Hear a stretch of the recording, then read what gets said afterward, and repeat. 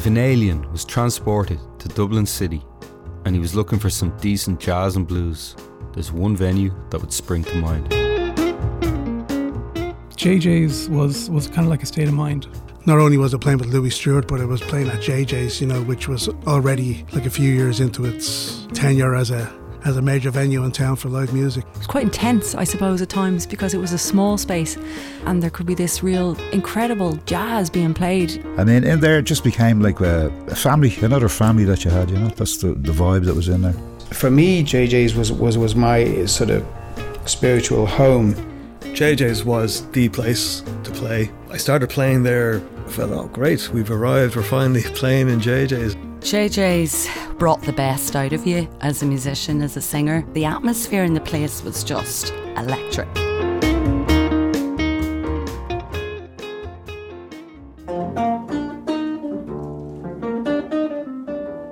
Nigel Mooney had been doing a regular gig on a Friday night there, which was a blues thing.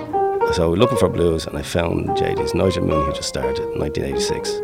Nigel Mooney was the first sort of jazz stroke blues musician to play in JJ's. I'm Nigel Mooney. I play jazz and blues in the Dublin jazz and blues scene. It just feels like a funny coincidence that I was the first one in there. Funny enough, I have met guys came to my gig and they said, "Oh, I heard you said you were the first one. We played in here before you were even born." I've had that, But no doubt before JJ took over JJ's or JJ Smyths, there would have been the odd music session in it. But we effectively were the first band to play in that kind of what became that run, that unbroken run of jazz and blues gigs, and to set up the vibe of the place as a kind of a blues house. It used to be the Thomas Moore house, because it was famously the house that Thomas Moore was born in, the bard. It was known as the Thomas Moore House, and it was a kind of Irish bar, like there was shamrocks on it, and they used to have trad sessions and stuff upstairs. In fact, the building that stands at 12 Ainger Street in the south of the city has been a public house since the early 18th century, making it one of Dublin's longest continuous licensed premises. In May 1980, North County Dublin farmer J.J. Smyth acquired the licence and posted his name above the door. JJ's remained just another local until 1986, when guitarist Nigel Mooney wandered in looking for a gig. But I had a blues band that I put together not long after I left school, the Gripewater Blues Band. I had been getting some posters printed that we were going to put up around for one of the gigs we were doing. And I went to the printer to pick up the posters, and he asked me how was the gig going, and I said it's gone. So I said I'm looking for somewhere. This is within the same week or 10 days or something. And he then said that he had a meeting with people connected to JJ in this room above the old Thomas Moore house in Ainger Street, and he said it looks like the sort of room you could do a gig in. Why don't you go and have a look? And I thought, well, this could be vaguely interesting while we're looking. So I went in there one day, and I went and met JJ. I said, well, this guy suggested you might put some music on. And he said, well, you never know. So he brought me upstairs. He was very affable, JJ, a real gentleman. He brought me upstairs, and the two of us had a look at the room. And he said to me, well, he said, we have Monday, we tend to not really do anything here. Tuesday, we have darts. Wednesday, we keep free for the odd 21st party. Thursday night is the lesbian disco. Saturday night is also a lesbian disco. And Friday is free. Would you like to try the Friday out for a few weeks? And I said, okay, we'll give it a try. So we went in the following Friday, and by 3 weeks, the place was so jammed that they used to have to lock the door. There were people standing up and down the stairs. You couldn't get to the jacks. You could hardly get to the bar. It was mental. So we did it like that for a long time. Like we played in there as a specific Friday night residency for a good few years. We did it for about a year or two on the Friday night as the Gripewater Blues Band. And Pat Egan at the time ran the management of Louis Stewart. And Pat put Louis Stewart in on a Monday night. You had Fat Chance on a Sunday, Louis on a Monday, and us on the Friday. So it was gradually building. And by, I suppose, about the early to mid-90s, it had become nightly. That meant there was kind of music, jazz or blues only, every night of the week then. There's a red house over yonder. That's where my pretty baby stays. I'm Pat Farrell, guitar player, and I played a lot in JJ Smyths. At the time, we were playing in the other side of town, places like Slattery's and Capel Street, and the meeting place, which was on Dorset Street. And I suppose the Bag It In and places like that were going at the time, but JJ's at the time was just starting out. My earliest memories in there would be going in with a band called The Business, and we would have played there every so often, every 2 months, every 3 months. And then later on I was to play with Red Peters. We had a residency there, and I think it was on a Tuesday night, and that was with the great Jimmy Faulkner and John Querney and of course Red Peters and myself. So we played there for quite a long time, and then continued after Red passed away, of course, and so did Jimmy. So later on we continued on as playing with The Business, and I've guested in there with many musicians over the years. I can't tell you how many times, because it seems like millions. I mean, in there it just became like a family, another family that you had, you know. That's the vibe that was in there.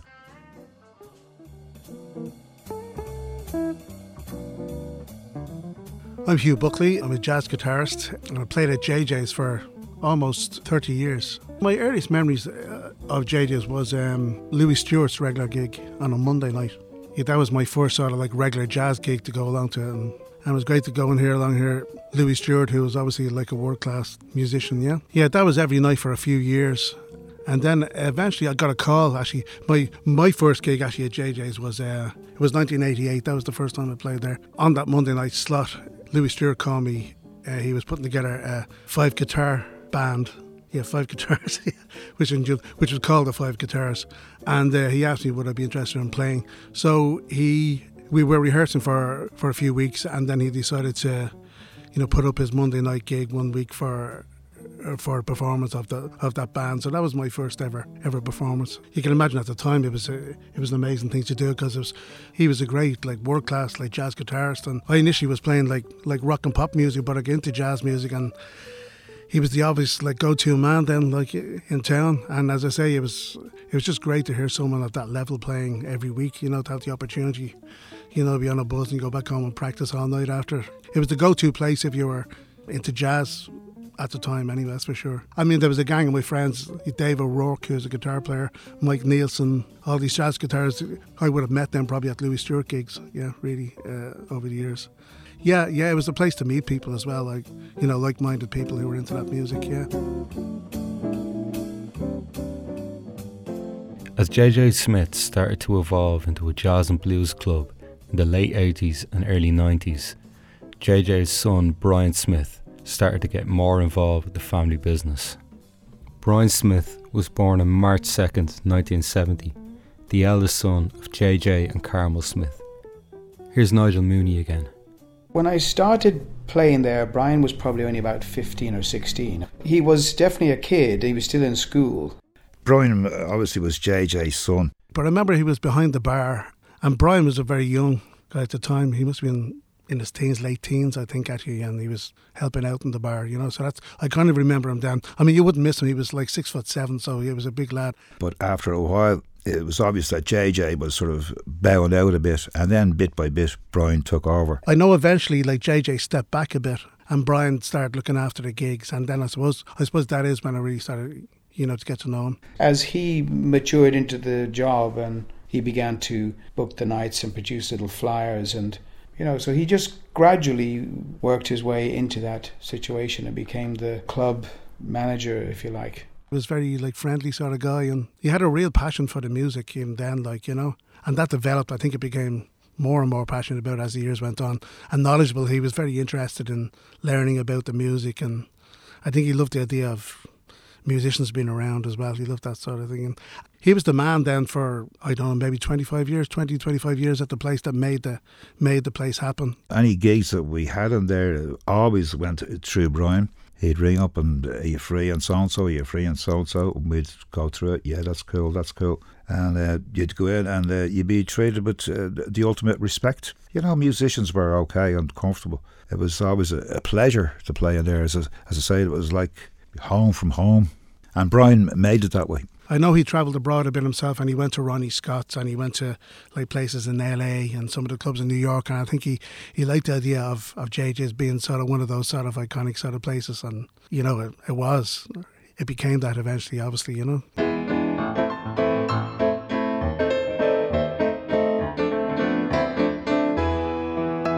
As I walk through the crowded streets, the streets of Dublin town, I walk on by that old dear pub where I worked and is now closed down.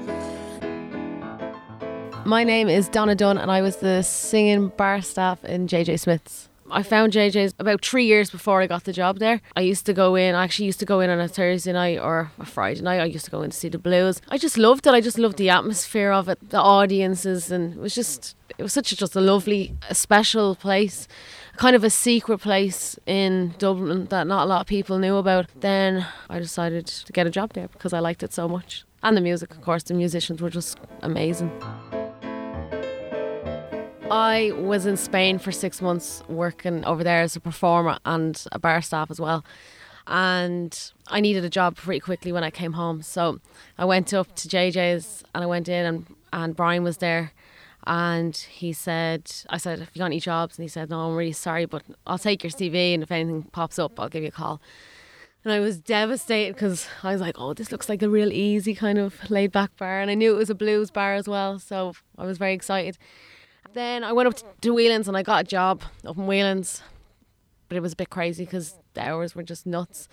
And 3 days later, Brian rang me and he said, there's a job open and someone's after leaving. And it never usually happened because the people that got a job there were 3 years there or 5 years or 10 years there. So it was just like complete luck and I couldn't believe it. And I was like, yeah, I can't wait. Anyway, yeah, so I went for the interview and I got the job, obviously.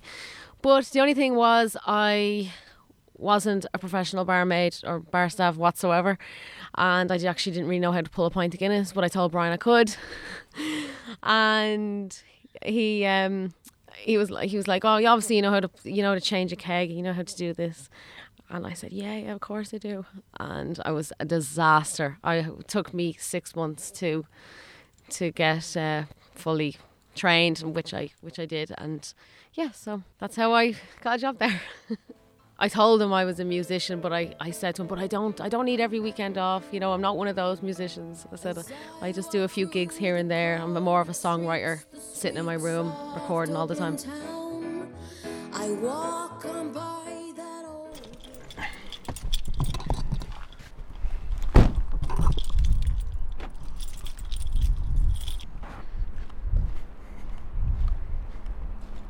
Hi Tony, I think I'm outside. I pressed your doorbell. How are you? Come on in, Paul. How are things? Nice to meet you. You too, yeah. How are you? Yeah, good.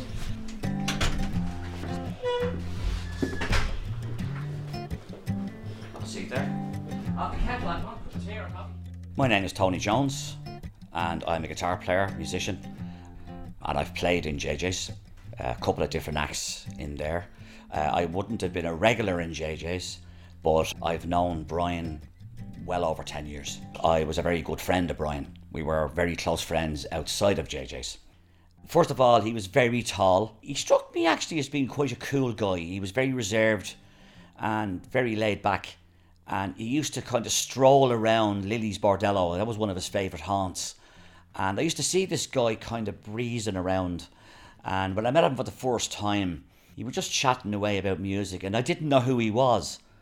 And I mentioned JJ Smith and he said, yeah, that's my bar, I'm Brian Smith. He was a cool guy that knew about music and jazz. A total gentleman, one of the nicest guys anybody could ever meet. He was a very obliging chap, in some cases maybe a little too obliging. I think people took a little bit of advantage of his very good nature. But he never took offence to anything like that. He was always willing to help. He was a great travelling companion. He was very, very easy to get along with. There was never a bad word or a differences of opinion, strong differences of opinion, you know. We used to enjoy going to the Rochester big and tall stores in America and in London, see Brian buying the clothes for his size. Funny, when we went to Los Angeles and Rodeo Drive, I remember we walked in to one of the Rochester big and talls, and it was full of American baseball players and basketball players, and for the first time Brian was the smallest in the shop. Because Brian ran a jazz blues venue, it was great to see Brian away and seeing the actual people in person that everybody talked about. He got to meet Mike Stern, for example, in the 55 bar in New York. We visited Nashville, met all the Nashville session players, Vince Gill, Brett Mason, Michael Rhodes, all the top session players. Got to see them play, met Vince Gill. I think Brian really, really enjoyed that. I remember one particular great thing that happened was Sting has a fantastic backing singer called Joe Lerry. Joe played in JJ's and Sting was in attendance. He was sitting down the back with all of us. That was a big thing for Brian to have Sting in JJ's. You remember me when the west wind moves upon the fields of barley. You'll forget the sun in his jealous sky as we walk in fields of gold. One of Brian's closest friends and confidants, and also a unique character on the jazz and blues Dublin scene, was Spanner. I'm just Spanner, that's it. End of. No discussion, no argument. That's it, Spanner. Everybody knows me as Spanner. Nobody knows me as anything else, and nobody's going to know, because that's my business. And it stays that way. So looking for blues, and I found JJ's Nigel Mooney, who just started in 1986. And then the Blues Club started. And I ended up doing the door for the Blues Club. And of course, everybody that went to the Blues Club asked me to do the door for them. I was there till 5 o'clock in the morning putting up posters when everybody was gone home and sleeping. Or I'd be there talking to Brian after everybody was gone. When everybody was gone, we'd have a chat. That was the only thing we actually talked civilly. It would seem to a casual onlooker that Brian and Spanner were at each other all the time, constantly fighting. Not that we were fighting, we were just shouting at each other. It was never a fight though. But that was how we related in front of everybody. Most people said, you was like a married couple. And that was the way they saw us, you know.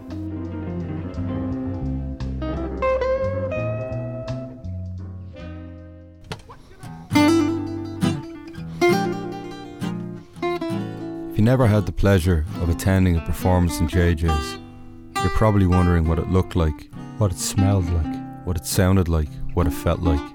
I let some of the people who knew JJ's best paint that picture in your mind. It was just real intimate, and the people that went there went purely for the music. JJ's would be a venue very much you had to be interested in the music. I mean, like, it was just black. It kind of looked like an old man's pub. Don't be expecting the concert hall, because it ain't. Physically, it was a long, narrow room. So you walked up stairs from the street. It's quite a small room, I swear. Max would hold 100. You could squash it maybe 110 or 20 maybe on certain nights. Posters all over the wall, nice bar. Could be quite hard to get a seat. Quite small and narrow. Which is actually good in many ways for the players. You can really hear the sound of the instruments in the room, and ideal for jazz for an intimate setting. The stage then was a narrow stage that took up the whole end of the room, with the musicians' backs to the window, to the street. When I was going to a gig in JJ's, you could hear the music on the street before you even got to the venue, and that was always very exciting. You'd have a slight pep in your step, and you'd maybe try to sprint up the stairs before you missed something. And there was that air of excitement about the place. It wasn't like the perfect jazz venue. The seats were facing each other from the sides. Sometimes people would be in your way. The bar wasn't perfectly positioned, but we somehow made it work. So yeah, it was a very special place like that. Yeah, there was a real sense of community about the place. The downstairs was full of the locals. If you walked by it, you kind of go, I'm not going. It's a bit, the carpet looked a bit rough. And there was downstairs was a lot of locals, and we'd obviously have a drink or two before we would go on, or maybe afterwards. That's the warmth of it, was the locals and the horrible carpet that's been there for 30 years. It's just something that I liked, and it was just a real old-fashioned pub, and I think that was the charm about it. I guess on a slightly less positive note, if you brought a girl there, they mightn't be too impressed with the state of the toilets and the general cut of the place there, so mightn't be the best place for a first date,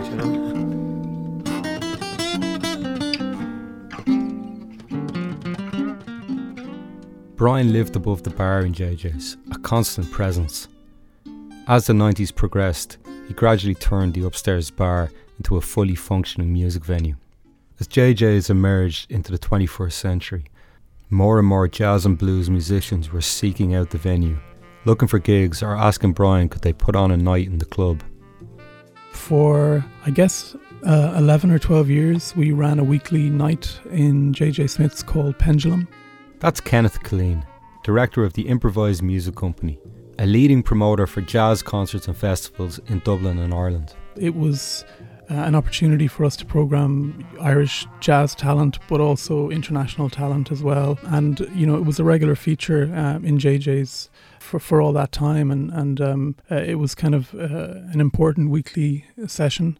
I mean, there was 6 other nights of the week in JJ's which had some amazing programming. I mean, the whole thing together made up for a complete package in JJ's. For over a decade, we ran events up there on the Sunday night. JJ's was a very important platform for a lot of musicians because it carved out another step for them in their career path. Pendulum wanted to be a kind of an important part of that, and that lasted until I think like 2009 or 2010. One thing that JJ's was unique for was the size of the space. I mean, in this music, in jazz music, I mean, having this connection to the audience is vital. It's critical. It's part of the performance. And JJ's, just the nature of the space, it was palpable. An artist was just right beside you performing. The stage was very low. You were right up there. And people would want to get a front row seat. And I mean, literally, that was a front row seat under the bell of a saxophone, for example. I'm John Moriarty. I'm a jazz guitar player from Dublin. JJ's was the place to play, and even before I played there, I knew that because I used to sneak in when I was 16 years old, so you're talking mid-90s sometime. The main act I think I saw was the Louis Stewart Band on a Monday night, which was really very special highlight of my week anyway. Yeah, it was just an amazing sound from all the musicians actually in that band at the time. So yeah, I guess I started playing there a few years after that. I would have been about 19, and I can't remember how it came about, but I remember when somebody booked the gig, I felt, oh great, we've arrived, we're finally playing in JJ's, and it was slightly overwhelming at first because you'd seen your heroes play there, and next minute you have to do something up on that stage. So, but we got over that over the years. It's about 20 years ago since that happened. So. Wherever I wander in this world, my poor heart is aching for your tender touch. Hi, I'm Aoife Doyle and I'm a singer from Wicklow. Yeah, well, JJ's was the place when I started out. It was the place really where the mainstay in Dublin, venue for jazz and blues, and it was kind of where you went to see all the veteran players and the people who inspired, I suppose, me to learn and to study. And then later on I played there in some bands myself, which was great. It was quite intense, I suppose, at times because it was a small space and it could be full of people, and there could be this real kind of incredible jazz being played in this small venue. So you were really up close and personal, do you know what I mean, with the musicians. And it was just, I suppose, an all-consuming experience, but intense would be something that comes to mind. I suppose it was just at the time, and maybe even more so afterwards, you realise that it was quite a privileged experience, really, to be able to kind of see musicians of that calibre, both from Ireland and abroad, because there was often international musicians visiting. which Brian always, gave them a place, gave them a venue to play and a stage to perform on. But it was a real privilege, really, to be able to get to see people so intimately, and to really be able to see the piano player, see his hands, see what was going on, and I think it made the experience just much more powerful.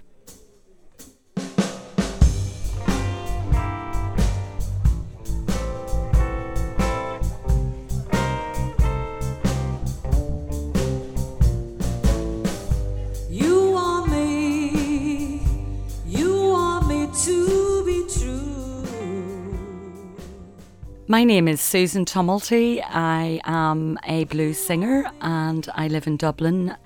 JJ's was just a most enjoyable place to play.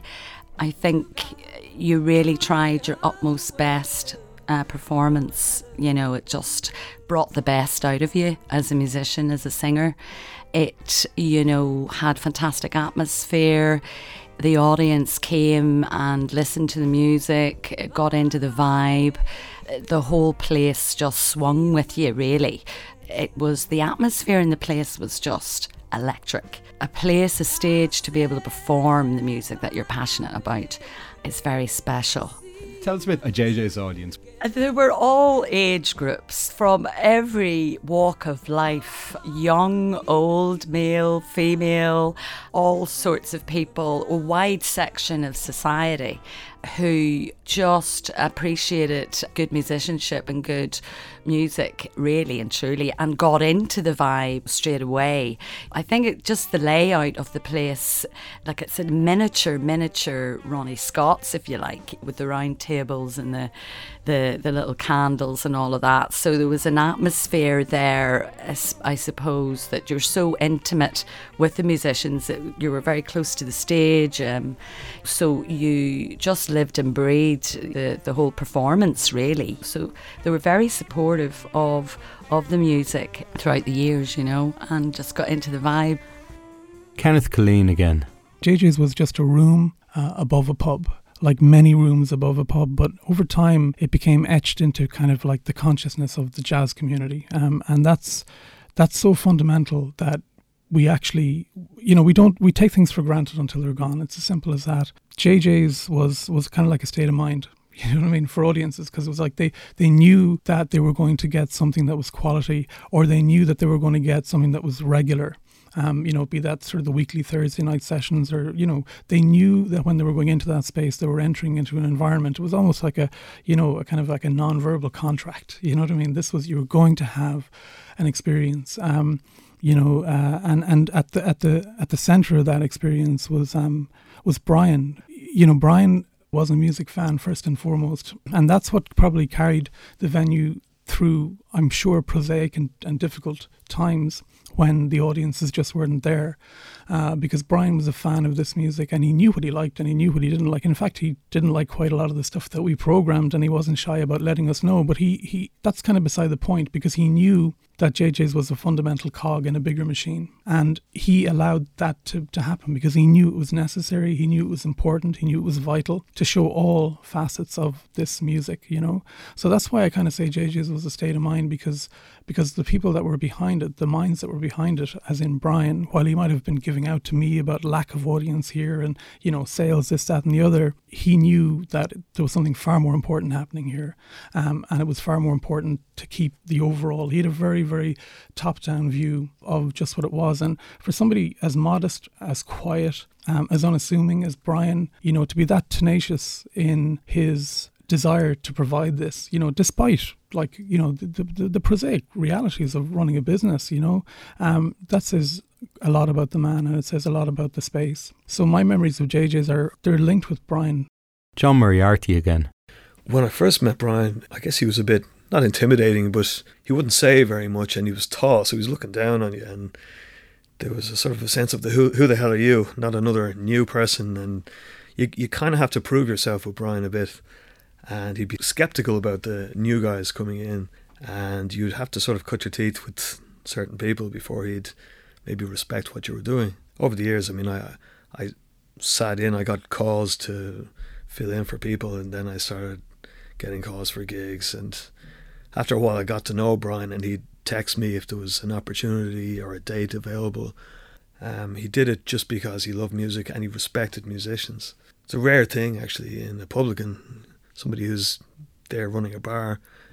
Having said that, he didn't like to see 8 people in the room. He wanted the music to be entertaining at the same time. So anyway, he was open to stuff, but he wasn't out to make a name for himself as a promoter. He just did it because he loved it. And he put so much time into the website, and he really wanted to let people know about Irish musicians, more so than anybody else, actually. And the impact it had, well, I think the impact on the musicians was quite profound, because it was so unusual, and it gives people hope when you can see that it is possible for somebody to back you in that way. It makes you not give up. Myself and Brian, the first 6 months, I didn't really know what to make of him, because he was very shy sort of guy. Donna Dunn again. Like how do I explain this? He was just so shy, and then I just got to know him like really well. Obviously, Brian had such a charm about him. He was like a ladies' man, but he was like my brother. Okay, so we had that bond between us that like he would tell me about his girls, and myself and Brian would go drinking together, and we'd have a great laugh together. Yeah, I've such great fond memories of him. Like I would just miss him.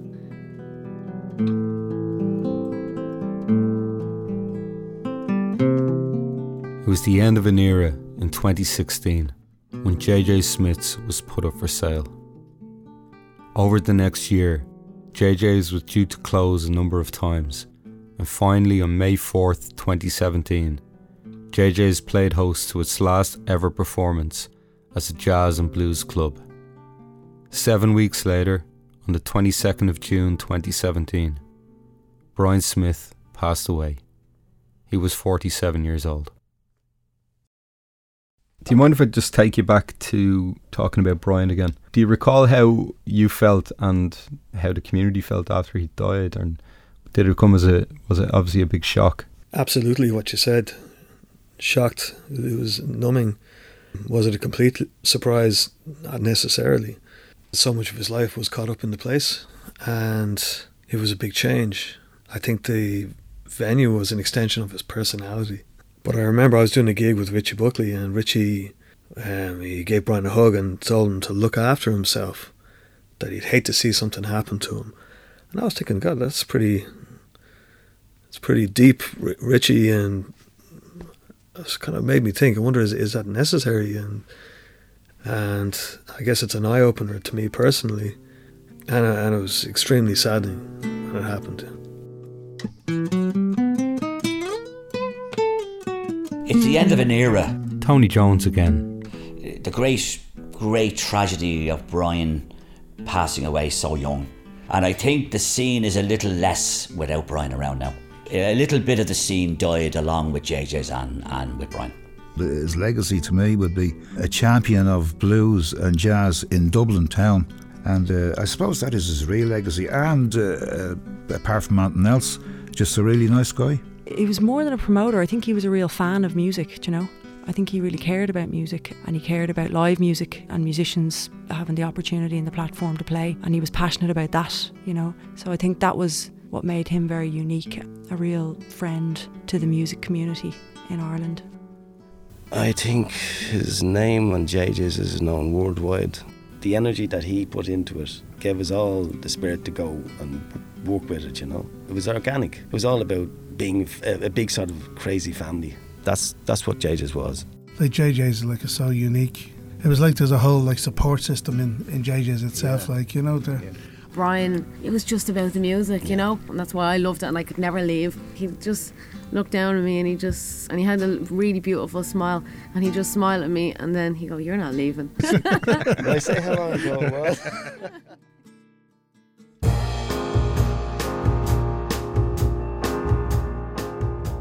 Brian Smith was meant to be part of this documentary, and his voice is missed. There aren't too many occasions of Brian talking on record about JJ Smyths, but here is a clip of Brian as part of the video made for 25 years of the Improvised Music Company. James Blake playing with Tommy Harvey's trio.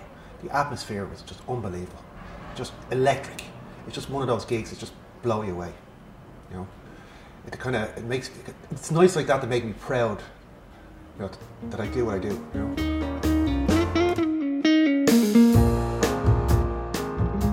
Brian Smith takes his place alongside Max Gordon, owner of the Village Vanguard in New York, and Ronnie Scott, proprietor of the eponymous club in London, as a patron and friend to jazz, without whom the musical life of Dublin would have been considerably poorer. JJ's was the default jazz and blues music venue in Dublin for over 30 years, the heart and soul.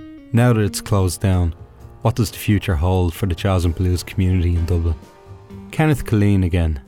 I think that it's going to be really, really hard to replicate somebody like Brian Smith. I mean, you know, in a story as old as time itself, there have been many, you know, well-wishing publicans and bar owners, because most of these clubs that are set up either by musicians or by even other companies, they're based on goodwill from the publican, from the owner, you know, to let it continue. As soon as it's not seen as a profitable enterprise, or the enthusiasm, the initial sort of first blush of like, you know, enthusiasm wanes, they fold, you know. And JJ's throughout all of that was the permanence in these like kind of transient pop-up things. And as a promoter, you know, I think it's critical for us to define a new space, but I think it's equally critical that it's a space that is governed by multiple bodies, like, you know, like by city bodies, by county bodies, by our government, by the Arts Council. Dublin remains one of the few capital cities in Europe without a dedicated jazz venue.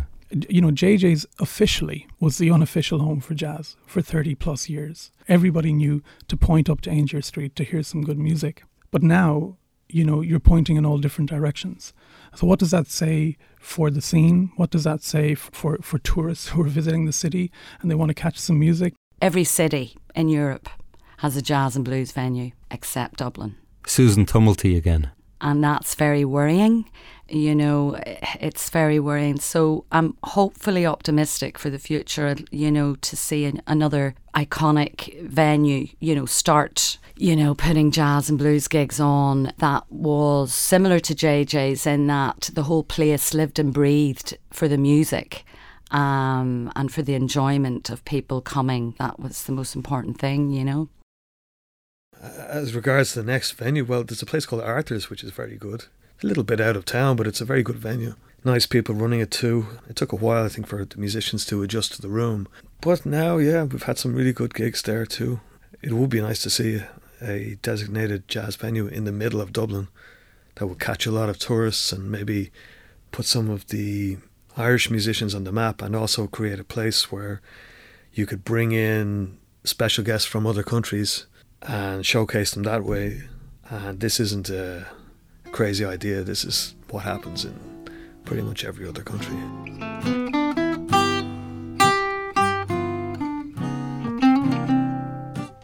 Today, the name JJ Smyths is synonymous with jazz and blues in Ireland.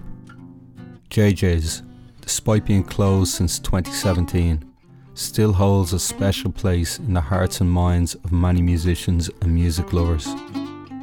As a publican in 1980s Dublin, JJ Smith takes huge credit for opening up his bar to the jazz and blues community and essentially kicking off the scene that followed.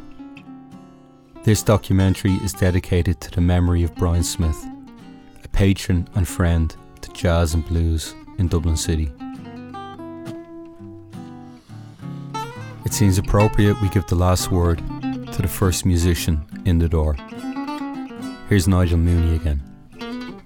It just had a very nice vibe. I started in JJ's and finished in JJ's. Some people go on to Carnegie Hall, but I just stayed in JJ's.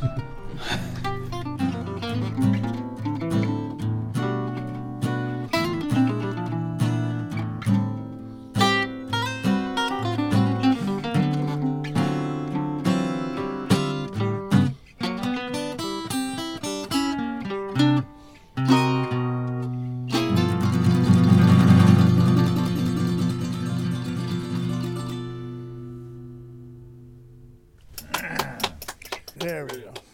This programme was funded by the Broadcasting Authority of Ireland with the television licence fee.